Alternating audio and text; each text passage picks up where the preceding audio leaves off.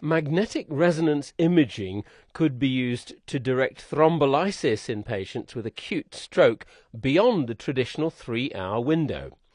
The International Stroke Meeting heard about a multi-centre study of 1,200 patients which is expanding the horizons of thrombolysis. Peter Schellinger presented the new study result about using MRI, and after his talk he explained to Helen Morant first why they undertook the study. The background is that RTPA, thrombolysis with a recombinant tissue plasminogen activator, is the only approved treatment for stroke within the first 3 hours. In the real world, this treatment is as effective and safe as in the studies. In fact, even a little bit safer and a little bit more effective, though not significantly so. So we can consider this to be the standard of care beyond all doubt.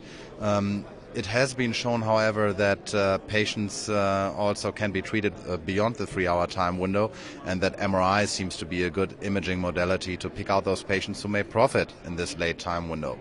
There has been a lot of controversy whether MRI is a suitable method at all, and if so, if it can be used within and also beyond 3 hours. And there are small studies that have addressed that in a prospective design, and our aim was to really create a large number of patients in a large compiled data set, which gives us information about the use of MRI in acute stroke treatment.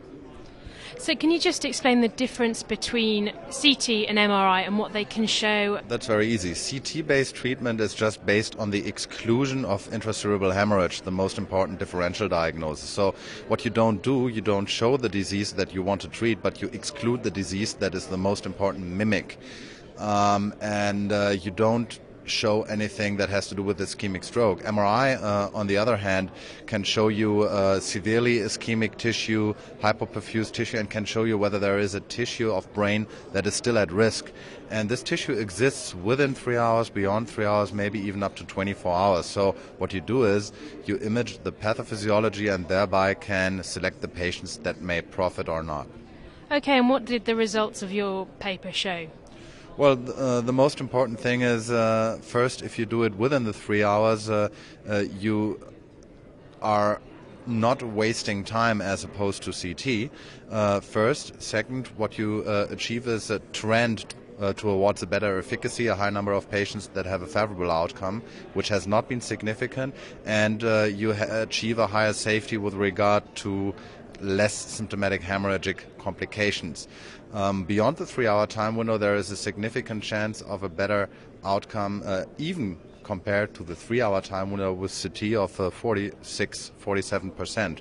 And the conclusion is that nowadays the diagnostic and therapeutic standard should be MRI within and especially beyond 3 hours. Okay, so how can that be applied in practice to doctors working in hospitals that aren't specialist stroke units, maybe?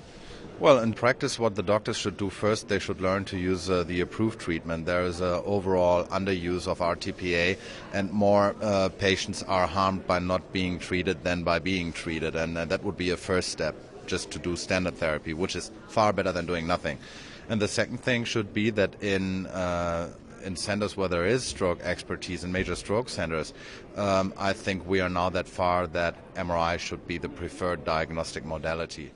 Peter Schellinger from the University Clinic of Erlangen talking with Helen Morant at the International Stroke Conference in San Francisco. For the Audio Journal of Cardiovascular Medicine, I'm Peter Goodwin.